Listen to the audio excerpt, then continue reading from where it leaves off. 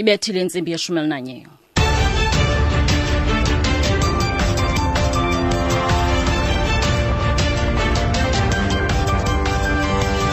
Indaba kumhlobo wenene FM zifundwa nguzusiphe Mthixaka. Isaqhubeka nokunika ubungqina inhloko enqunyanyisiweyo yesebe lezempilo eGauteng.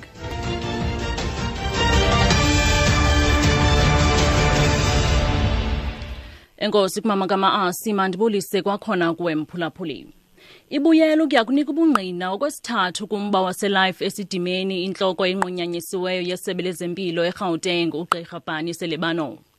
uSelebano unika ubungqina mayelana nendima yakhe kukhutshweni kwezigulane eziphazamiseke ngokwasengqondweni elife esidimeni zisisiwa kumaziko angekho phantsi korhulumente, ii-NGOs ngamafuphi ezingenazixhobo ezifanelekileyo. Oku kwakhokelele ekuswelekeni kwezigulane ezili-143. Ngaphambili umfelandawonye wemibutho yabasebenzi SAFTU uthe uza kubamba uqhankqalazo ngaphandle kwendawo ekuqhutyelwa kuyo uviwo lomba waselife esidimeni eParktown eGauteng ngale ntsasa. Lonyukela yakutsho kwisibhozo inani labantu abasolekileyo kwingozi yebhasi eyehle kwindlela u-N6 izolo phakathi kweJamestown kunye nakuKomani. Le ngozi yehle emva kokuba ibhasi ekhwelise izigulane ezisuka eSterkspruit zisisiwa kwisibhedlele iFrey eMonti Bhukuqe yabulala ngoko nangoko abantu abathandathu kuquka umqhubi nomntwana.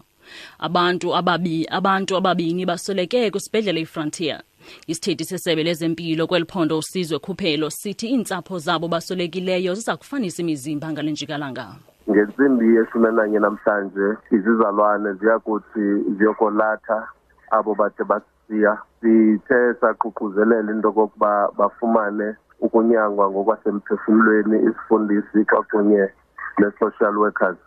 Sithumele igqiza elikhokelwa ngamagosa aphezulu ukuya kuncedisana neentsapho nokuqinisekisa into kokuba amalungiselelo omngcwabo ayaququzelelwa ngokungqamene ne-Road Accident Fund. Obesakuba libambela umkomishinala wamapolisa uKhomotso Phahlane utyhola ngelithi kwathathwa amaxwebhu ngokungekho mthethweni kumzi wakhe. Oku kuzemva kokuba icandelo elijongene nokuziphatha kwamapolisa i-IPID liqhube uqoqo kwizindlu zakhe kunye nabo atyholwa nabo.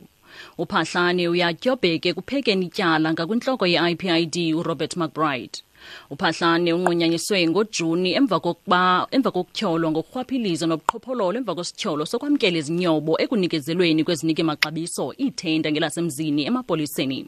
Uzichaze ezi zityholo njengenzame zeentshaba zakhe. None of the documents referred to were supposed to be taken because those are documents that forms part of our case. One, it is a set of email correspondence from Paul O'Sullivan recently, proving that he continues to be involved in spearheading the IP investigation. The second set which was taken is financial transactions when McBride was the ENPD chief with irregularities. There is nothing damning to suggest that there is fabrication. There can't be fabrication while the issues are already part of the court processes that we are all engaged in.